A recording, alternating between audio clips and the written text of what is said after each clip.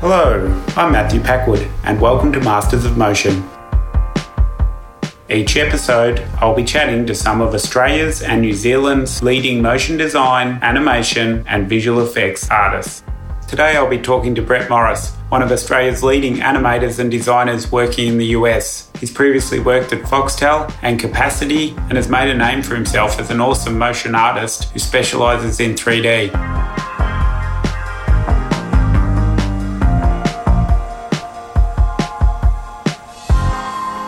Welcome, Brett. Thanks very much for taking the time to give us an insight into your experiences in the motion design industry. Cool. Thanks for having me. What advice do you have for students who are developing their skills and preparing their showreels? Do not, for any reason, put any tutorials in your showreel. That's like the number one giveaway of either not being prepared to work in a studio environment or just the lack of willing to prepare your own work. Over the years, I've seen many showreels. You can kind of tell when you're seeing something that's straight from a tutorial. I'd say that's probably just the biggest thing. I think in the early days, especially when you're trying to figure out your own style, the more it can be a cohesive look and style, the better it looks, just because it's not so all over the map when you're presenting a body of work. What's the duration you prefer in a showreel? Well, I think a general rule of thumb in the industry is to keep the showreel about a minute. I think especially when you're starting out, you just want to make it short, punchy, and, trim the fat. How do you sharpen both your creative and technical skills and keep on evolving and improving your style? I'm always trying to push myself. So I try and have a routine where I'm waking up quite early in the morning. I'll try and get some level of self-development in. So it could just be a matter of experimenting, just with new tool set. More than happy to sit through tutorials and rewatch tutorials that I've done in the past. I just find that any extracurricular self-development goes a long way when you're trying to improve and get better and work on your own style. I was quite fortunate that I worked in a top-tier design studio for quite some time, and so being surrounded by other really talented designers, art directors, and creative directors definitely pushes you, because they'll see stuff that you can't see in your work, and over time your eye will naturally develop, so you're now seeing those kind of improvements in your own work. And I think as long as you're always pushing yourself, you're never satisfied with where your work is at. You'll always want to make sure that you're giving it your absolute best, and I think that level of passion really comes through in the work. So even if the work that you're doing right now isn't absolutely the best it can be, if you're pushing yourself on every single job and getting a little bit better and better, you'll look back at your work many years down the line and say, it wasn't the best, but every little increment on every single project, all those risks that you take, all that self-development that you're doing, it's always stewing in the background, and it compounds a lot over time. So now I want to talk a little bit about your experience with working with women in the industry. What's your experience been like? Have you worked with many female motion designers? And what would you say to young female students who are preparing to get into the industry? Yeah, over the years, I've always worked with women in the industry. Back when I was still in Australia, working at Foxtel, I would say the percentage might have been about 60 to 40 male to female. So there was always a strong presence of females that I was always working with. And then when I went to Capacity, we had probably one of the most talented artists I've ever worked with was a lady who was married to one of the creative directors. She was, just absolutely phenomenal artist to work around. And so, it's a professional environment. Everyone gets along and everyone does a great job of being there for the team and doing their best. That's cool. Now, I want to dive back a little bit into your past. Tell us a little bit about how you discovered After Effects. I kind of discovered motion design just by chance, because I went to film school and I went there to become an editor. I really had a desire to work in film, but as it was like a film and television course, just throughout collaboration with some of the animation students, we kind of discovered After Effects. After Effects was really intriguing to me because it kind of seemed like a smoke and mirrors thing at the time. We were shown some, very basic visual effects, pumping techniques, and it just kind of really hit a trigger with me. And so as I was learning in school and kind of starting to figure out how the whole film and television process worked, I was working for a production company on the side. And that production company specialized in live events, doing a lot of live screen presentations, as well as creating some content for it. And they worked on productions in Australia like ARIA's MTV Awards. They did basically every season of Big Brother. And so I was working with this production company, getting a little bit more experience, helping out on production, but also getting a peek into what they would actually create and how they would manipulate the content for the screens through After Effects. So I kind of tiptoed around After Effects for a while. And just through the evolution of project to project, we would get given some 3D assets, pre-rendered content. And it was always just couldn't wrap my mind around how someone could create 3D trophies spinning on a platform. But I think it was just out of curiosity that I started working in 3D and started, reading manuals and watching presentations and talks and just trying to wrap my brain around this whole concept. Because when you're coming into something like 3D and you're not aware of how it works, it's quite a daunting topic. So it was just a very natural, organic evolution from learning an editing program all the way into diving deep into 3D. Did you start off using 3D Max or Maya, or was it Cinema 4D from the beginning? Yeah, I've been fortunate that I learned everything on cinema. My path of 3D experience has been very much cinema orientated. I did have a little bit of an insight into 3ds Max when I was at college, but I didn't even put a mouse to a screen on that. I just kind of watched how some of the other students would work with it. But yeah, working in 3D was an interesting sort of aha moment. We worked with an artist called Christopher Weeks, who is now a film writer here in Hollywood. And he was just in my eyes, was just a supremely talented guy, an artist, because he just picked up any bit of software and he just knew how to make it work. And so he came from Maya and he was working in our studio and he just had a challenge and he just look up something online and then he was just, off to the races doing what he needed to do. And so I was always intrigued in how his mind worked and how he was, doing what he was doing. And we had a project where it was just like little commercial it was a phone company back in Australia. And it was a full 3D commercial where Chris was just building this city.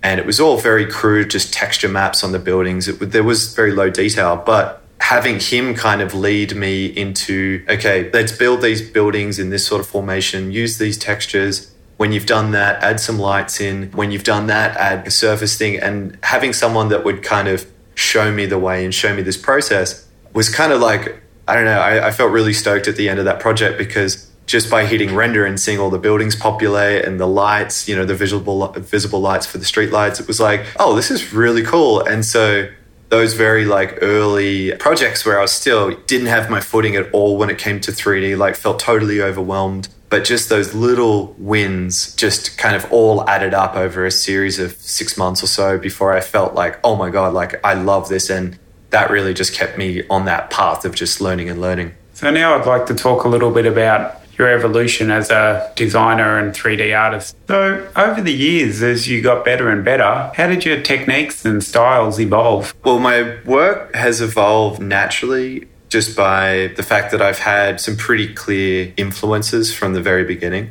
And I've always admired how certain studios and designers had approached their work. And I would really gravitate towards certain techniques and lighting styles and texturing, color, all that sort of stuff. So I think I've always had those beacons of light to pull me towards what I like to see in design. So, in the very early years when I was at Foxtel, I used to look up to Capacity being a studio. There was One Size. There was a French designer called Pierre Magnol. And a lot of these studios that I would see, way back when, I was always just, looking at their form, their movement, and then having the chance to work with Capacity for so many years, definitely just kept working on that style. And like I said, being around the other designers and art directors where that style is really bred, you feed off that and you always grow, and working from project to project, you're always refining your voice. And I still don't totally know what my voice is. I think from project to project, I would assume that I just make the decisions along the process of the project that ultimately end into a place where I feel it looks good. And there's probably reminiscence of some of my earlier work because that's what I was always striving for. So now I'd like to talk to you a little bit about what it was like working at such a giant cable company like Foxtel. So how was it? I enjoyed it. I worked with a really good group of people. I'd come from a production company that only had 2 employees and then myself, and then scaled up to 3 motion designers. So I came from a very small, humble beginning where it was a very lean team and we had to be really versatile. It didn't matter what type of project or client we were working for. It could have been a live production, commercial, bit of broadcast, game show. And then stepping into Foxtel was a total change of scenery. So I landed in the internal design department for Foxtel. And they were just called Foxtel Design. And they kind of catered to a lot of the factual channels. So it was like History, W, Arena, maybe Bravo. It was just a small selection of the internal Foxtel channels that we would just work directly with. Some of the larger channels like Fox 8 actually had their own internal designers. So we were kind of for all of the overflow. And that was really nice. There was a really good group of people from the creative director, the producer, the art director were just very creative. They worked for a big company, so they knew how to manage all of the stuff that would be happening above us. They did a really fine job of making sure the design team was looked after. We felt passionate about our job. We had a lot of fun jobs. Like we would do stuff for the Commonwealth Games, the Olympics. There was a handful of like really interesting campaigns that came through various channels. So working for a giant company is one thing, but when you're working for a small internal team that had a lot of filter from above, it felt quite lean. There was only between 6 to 8 designers, and there was, out of that, probably 2 of them print designers, and the other handful were motion designers. And one of those people at the time was John Dickinson, who had kind of gotten me the job in a very indirect way. He put a tweet out just saying, hey, Foxtel's looking for people. I was a big fan of John Dickinson, so, to land in Foxtel and then work with someone who you're, a genuine fan of, it was a pretty cool experience. That is cool, Brent. So what were the production schedules like? It ranged from project to project. I mean, I remember one of the boxing campaigns, the main event, they'd come in and they'd say, hey, we need something done in 2 days. And so you'd make a full campaign in 2 days. And then there'd be other projects that they'd have like a lead time of like 2 or 3 weeks for design and then, a month of production. You really had like the full spectrum of projects coming through that, just depending on what sort of budget they had for it. From memory, we worked some long hours, but it was pretty contained. I think we had probably one of the best producers I've ever worked with in my career working there. She just did an outstanding job of just making sure that the client was managed. Design team was always hitting their check-ins and deliveries. There's always a bit of weekend work. There's always a couple of late nights here and there, but it was quite. It felt like another lifetime ago, but it was, from memory, it was quite well managed. Well, when you've got a team like the ones they have at Foxtel, it's much easier for you to absorb the extra work. I found that when you're working in a small business or working for yourself, that's when it's really hard and you end up doing the long hours and really long weekends just because you don't have the extra people. Yeah, that's right. Definitely, having that safety net or the support network around you at a bigger company definitely goes a long way in those situations. Yeah, it's great to have a nice studio of people to help you out. So in that studio environment where you're developing Foxtel's brand, did you get a sense of personal ownership in the brand, and were you able to develop your design and animations to suit your interpretation of the brand? There was a little bit of it for sure. Basically, about 2 or 3 years into Foxtel, there was a bit of a reshuffling with the structure. And part of that, they set up an actual Foxtel on-demand channel. And so I was kind of asked to join that team. And while I was at Foxtel On Demand for a little while, I found that doing, the same old formula of movie title campaigns. So you'd always do a couple of supers, like full frame sort of interstitial of type, and then you'd have a end pack shot. And maybe if you were lucky, you could do like a 3D type comp in one of the shots, or like a little bit of VFX work. When I was in that rhythm, I found that a lot of the work I was doing was for Foxtel. It wasn't as satisfying as a creative would want it. So there was a couple of chances where part of this kind of reshuffling, we needed to make, rebrand the channel. Part of that process, when I created the idents for the channel, that was a little bit of me making work for myself. But I don't think anyone looked at that as me making it for my brand or my company. If I had one, it was more like the company recognized I had a lot of passion for these projects, so they wanted to see me create. They knew that after a couple, I think after the first 2, that I kind of proven the concept, they were like, okay, just keep going. So for me, that was more about me just satisfying my need to be fulfilled in my position, and the company, the channel benefited from that. Yeah, I'm sure they definitely did. So it sounds like you had the opportunity to have some creative freedom, which is really great. What's been your experience working with clients? Did it differ at Foxtel between the brands and the different channels? And what was it like at Capacity? Well, I think there's no black or white answer for that. I think depending on the client and what the client wanted, sometimes it was a very strict brand guide or a very specific requirement that they needed from the project. So, those sorts of situations, you've definitely got to toe the company line and make sure that the client is happy. Sometimes, I couldn't give you like a ratio, but, there were quite a few projects that would come in and the client being comfortable and confident with Capacity would certainly let us design and make something really cool. And it didn't matter if we were pitching or we were hitting the ground running with production. There was always a bit of exploration. There was always a bit of freedom to create something in those projects. So, I'd always just look at it as like, okay, well, this project's for the client. That's fine. We're just going to get the job done. Projects that were selfishly, I could say, well, I think this project's for me a little bit more than it's for you. I'd try and keep pushing it. And so those sorts of projects definitely had a little bit more freedom, but that was kind of by just sheer will. Excellent. Okay, Brett, let's just move on a little bit. How did you end up at Capacity? Is there a story behind that? My story's kind of interesting because from a very young age, I knew I wanted to work in America. I grew up watching the NBA and the NFL and always wanted to live in America. And so when I kind of knew that I wanted to get into film, I thought, okay, well, obviously that's where Hollywood is. Let's set our sights on America. And as design sort of evolved with my career, LA and New York are a mecca for design. America seemed to be the top choice. Just by chance, I had these idents that I'd been working on at Foxtel.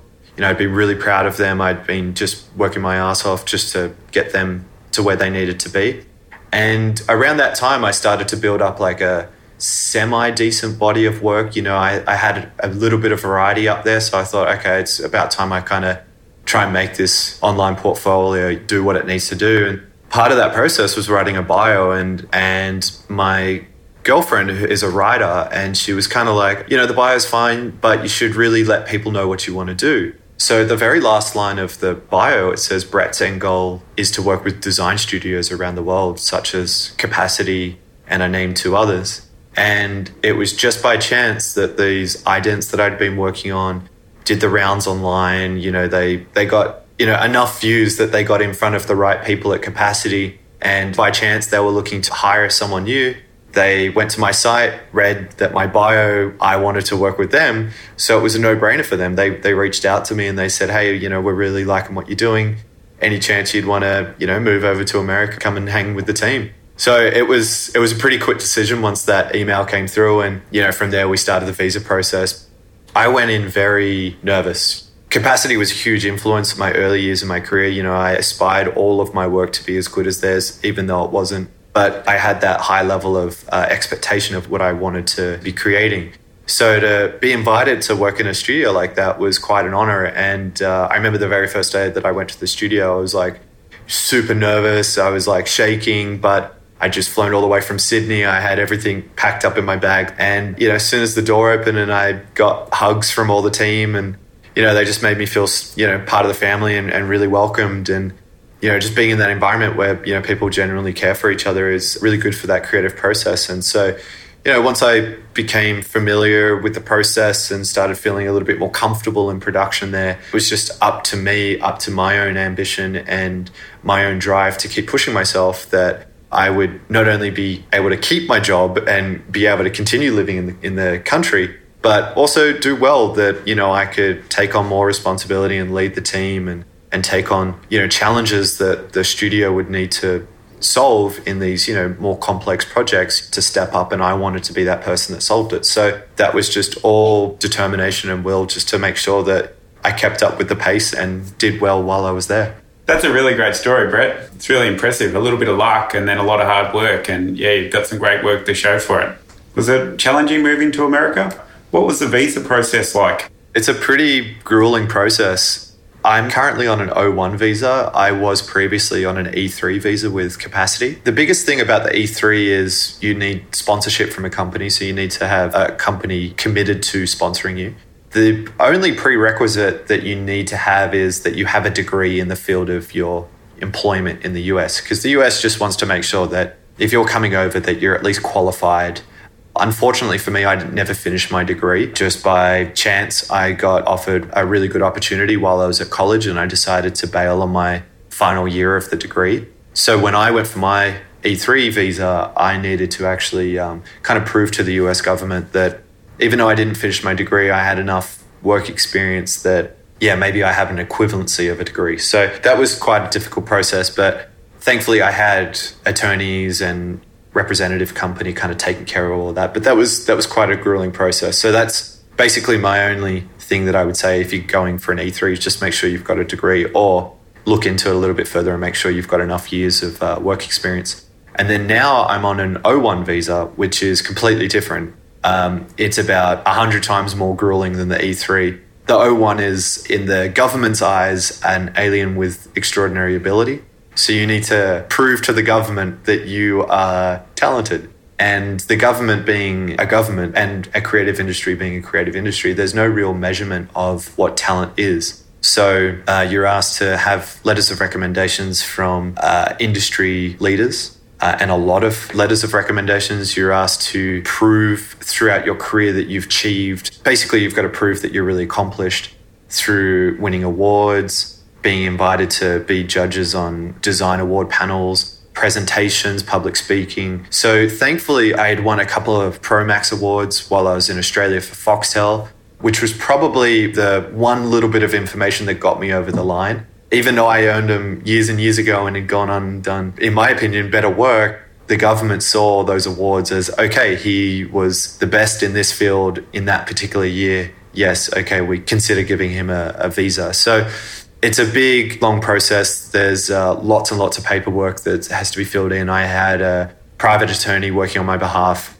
making sure my application is correct and buttoned up. And it's a very stressful and nerve-wracking experience. But once you get it, it's just the greatest sigh of release. And so now I'm fortunate enough that with my current visa, I can freelance in the States. I can work with various companies. I can set up my own company. I've just got a lot more freedom. So for me, in this part of my career, it's definitely worthwhile.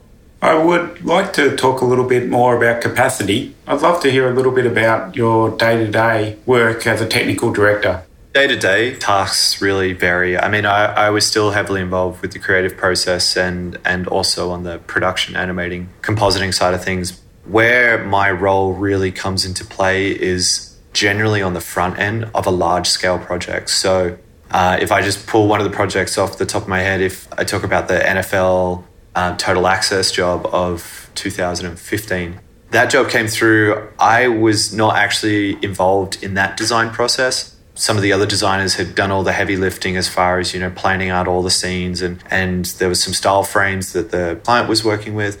But the style frames were very time intensive to prepare and also render and composite. And it was quite a very, very long process.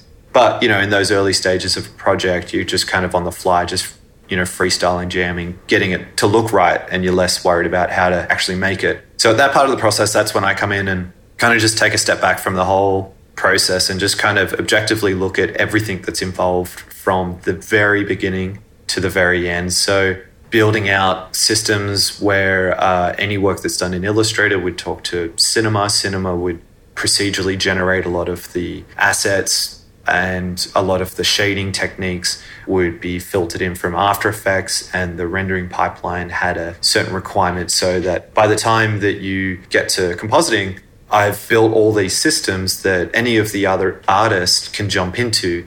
They don't need to worry about what's happening under the hood. They simply just need to worry about the creative part or the objective animating part of implementing whatever the assets are. And there's a system that automatically populates it for them. Then they can just kind of focus on their animating of the textures. They render out something that feeds into another system. So I'm basically just there to look at the large scope of the process and figure out, okay, if I can take a couple of days on the front end to build all these systems, not only are we able to give the most junior artists a very complex task, but I also know that I'm saving everyone else a considerable amount of time throughout the process, because these certain parts of the process are totally mitigated by any of these systems that I build.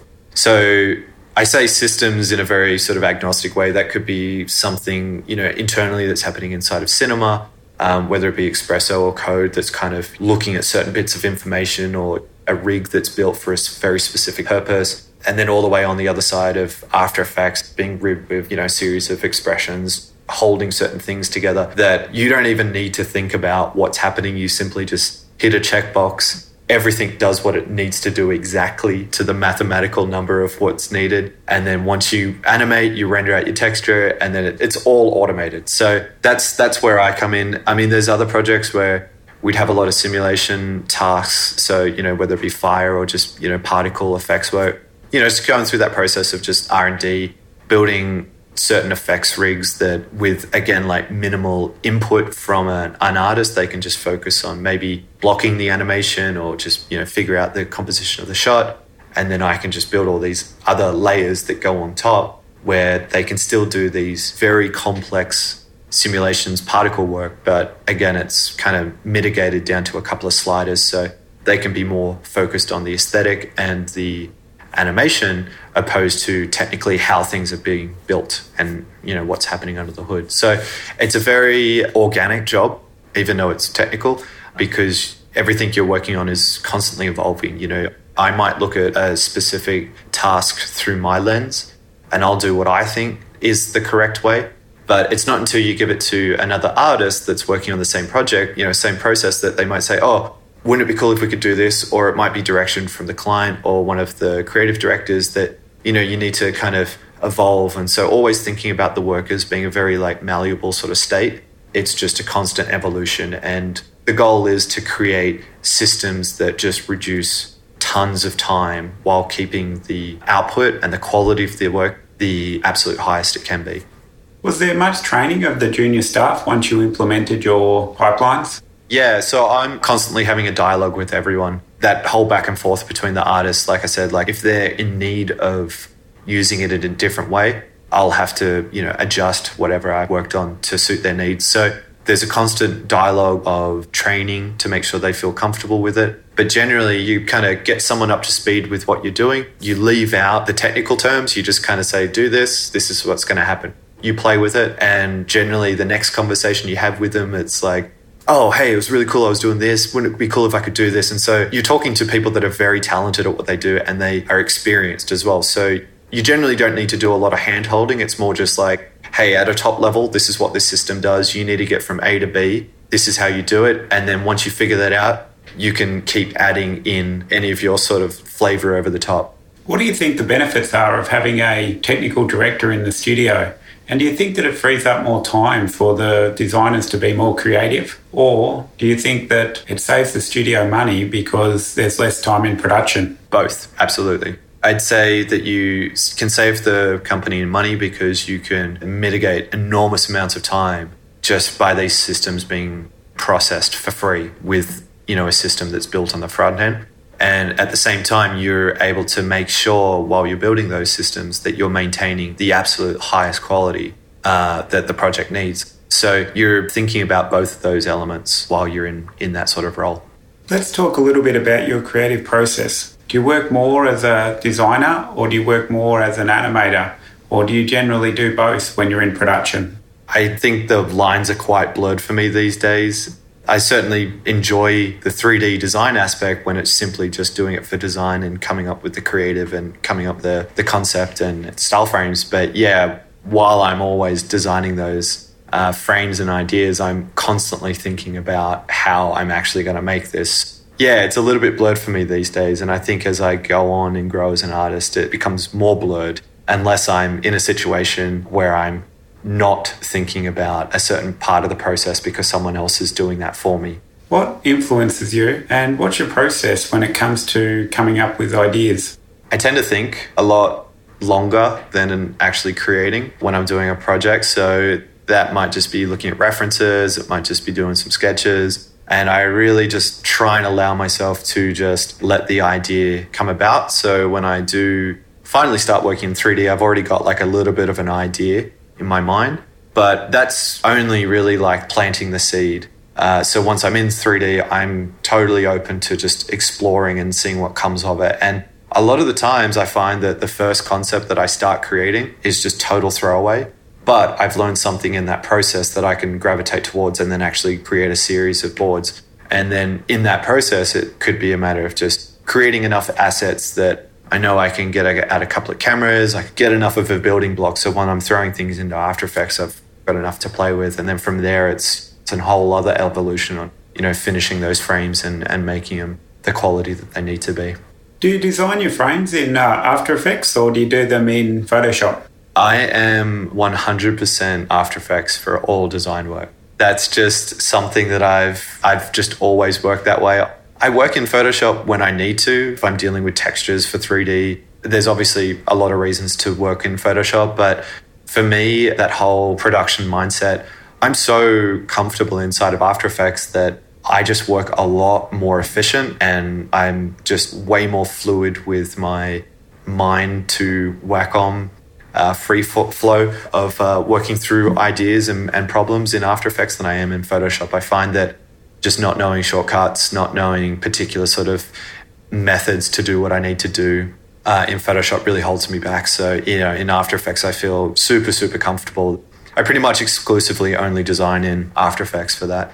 Do you ever just take the ideas from, say, a verbal idea straight into animation? Would definitely animate after the design process.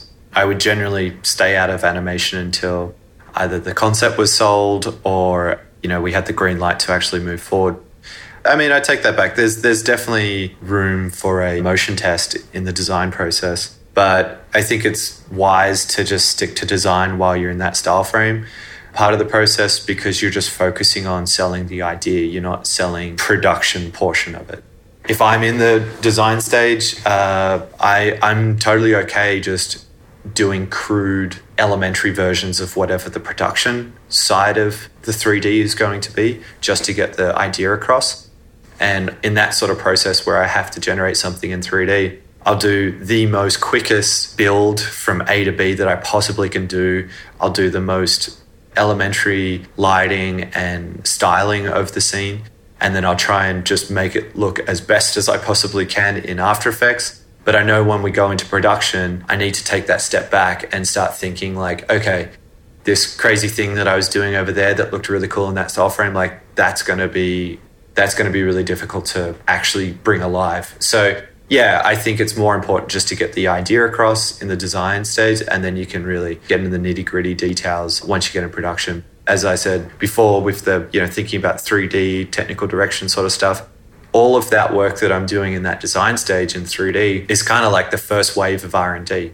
I'll learn a ton about whatever the asset is, whatever the scene is, just from that part of the process. So when I go into production and I need to, start figuring out how to build it for real, I'm pretty intimate with the scene already. I kind of know the ins and outs of it, so I can usually hit the ground running.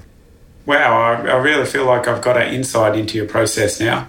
Thanks very much for that. I'd like to talk a little bit about the pitching process and how often you pitched at capacity and what the process was like and if you think it's a fair process. We would pitch often, but working for a studio like Capacity, they tend to have a lot of repeat clients or clients that are inclined to work with them because of the work that they would produce. So I couldn't give you the exact percentage, but it could have been 70-30, 70% we were just hitting the ground running as soon as they gave us the green light. And 30% of the time we were pitching. The pitching process it's a necessity of the client-vendor relationship. I think it's a good chance to sell the idea and make sure that the client's on board with it, especially if they're opening up their wallet to pay for it. I think they need to feel comfortable that if they're about to buy a $200,000 car, that they know it's a $200,000 car that's going to arrive on their driveway when it finally is delivered.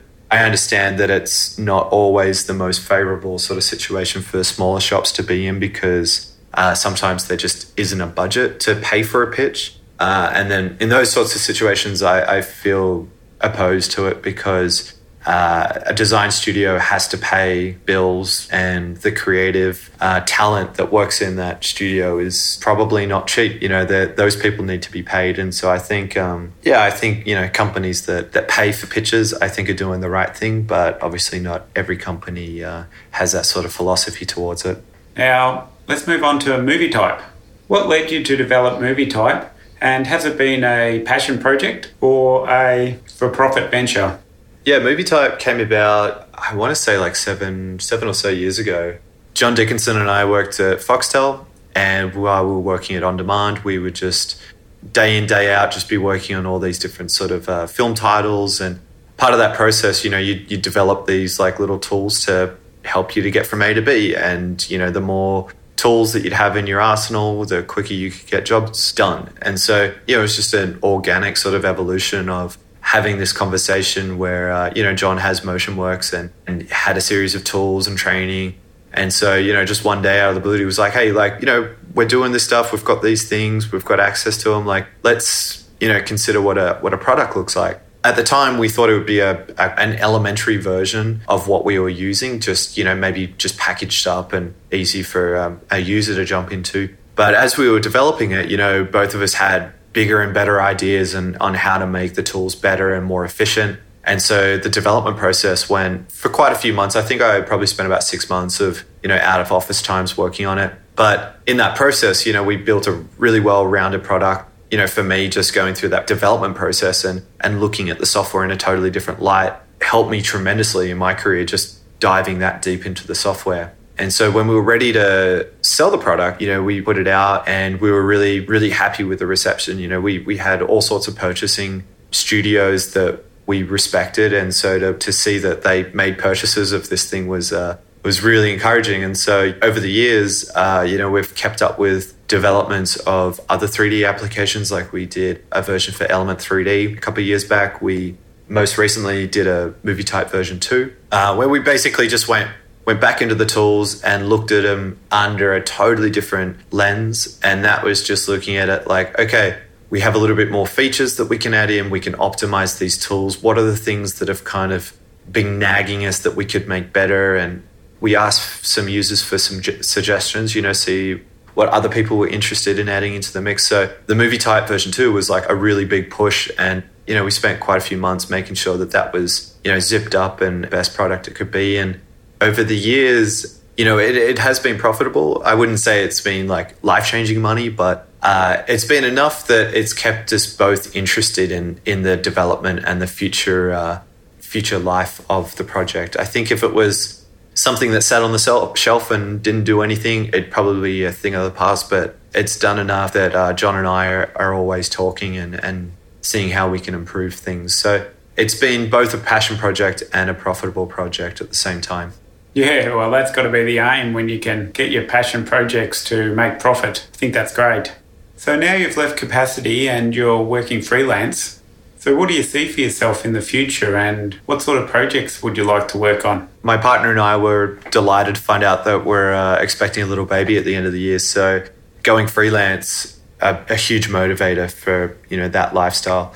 Just wanting to be present for my family, and thankfully working in motion design, you're kind of given the luxury of working remotely. Down the line, I think I'll continue doing more passion projects. Freelance, I can at least, manage my hours and between, paid work and family life, hopefully I can still afford some bandwidth towards a personal project down the line. So that's kind of where I'm at the moment. I'm lucky that I have the opportunity to go overseas and speak on behalf of software company Maxon, and I just went to Abu Dhabi a couple of weeks ago to speak at a design conference there. So, being able to say yes to a lot of these things that, in the past I wouldn't have been able to because of just, simple vacation scheduling conflicts. So now it's just a new chapter where I get to say yes to everything, and it's very exciting.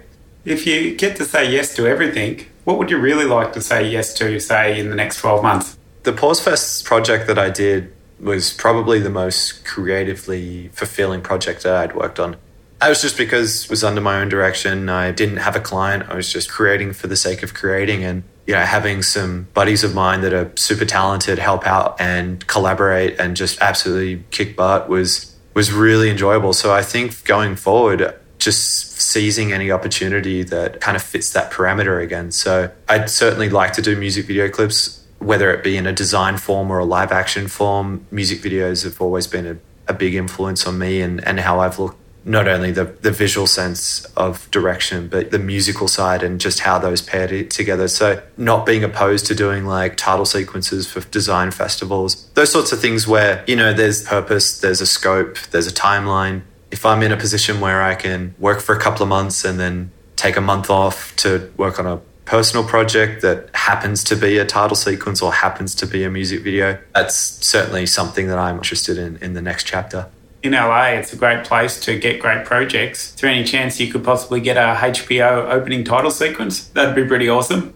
Yeah, I wouldn't say it's impossible. I think it's just getting the right connections and your right foot in the door to speak to those people, potentially work on that, because yeah, it's all about, you know, getting eyeballs from the people that, you know, are interested in working with you or getting in front of them. That was fantastic, Brett. I think that you've given a great insight to what it's like to work in America and to work on some really high-profile projects. All right, thanks very much for your time. We really appreciate it. Cheers, thanks for having me.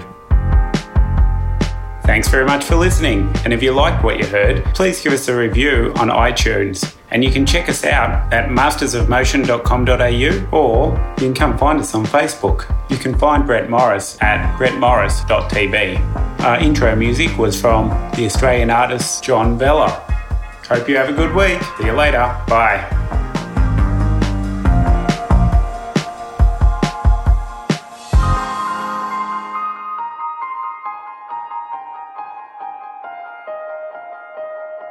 Masters of Motion. Masters of Motion. Bye-bye.